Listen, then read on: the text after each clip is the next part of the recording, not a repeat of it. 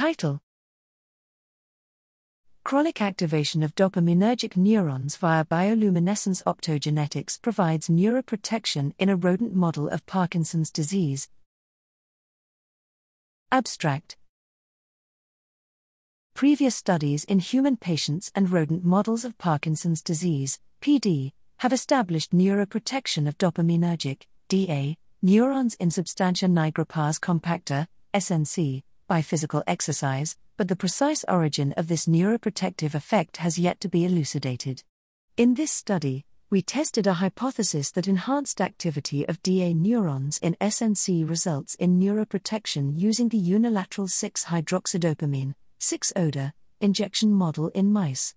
To increase activity of DA neurons chronically and specifically, we injected an adeno-associated viral vector carrying a step function luminopsin, SFL, a fusion protein of light-emitting Gaussian luciferase and light-sensing step function channel rhodopsin 2, into SNC ipsilateral to 6-ODA using the pan-neuronal human synapsin I promoter or the Cray-Lox system in transgenic mice expressing the recombinase under control of the tyrosine hydroxylase, TH, promoter. Upon application of SFL substrate, coelenterazine, CTZ, the luciferase moiety of luminopsin emits bioluminescence which in turn activate the opsin moiety.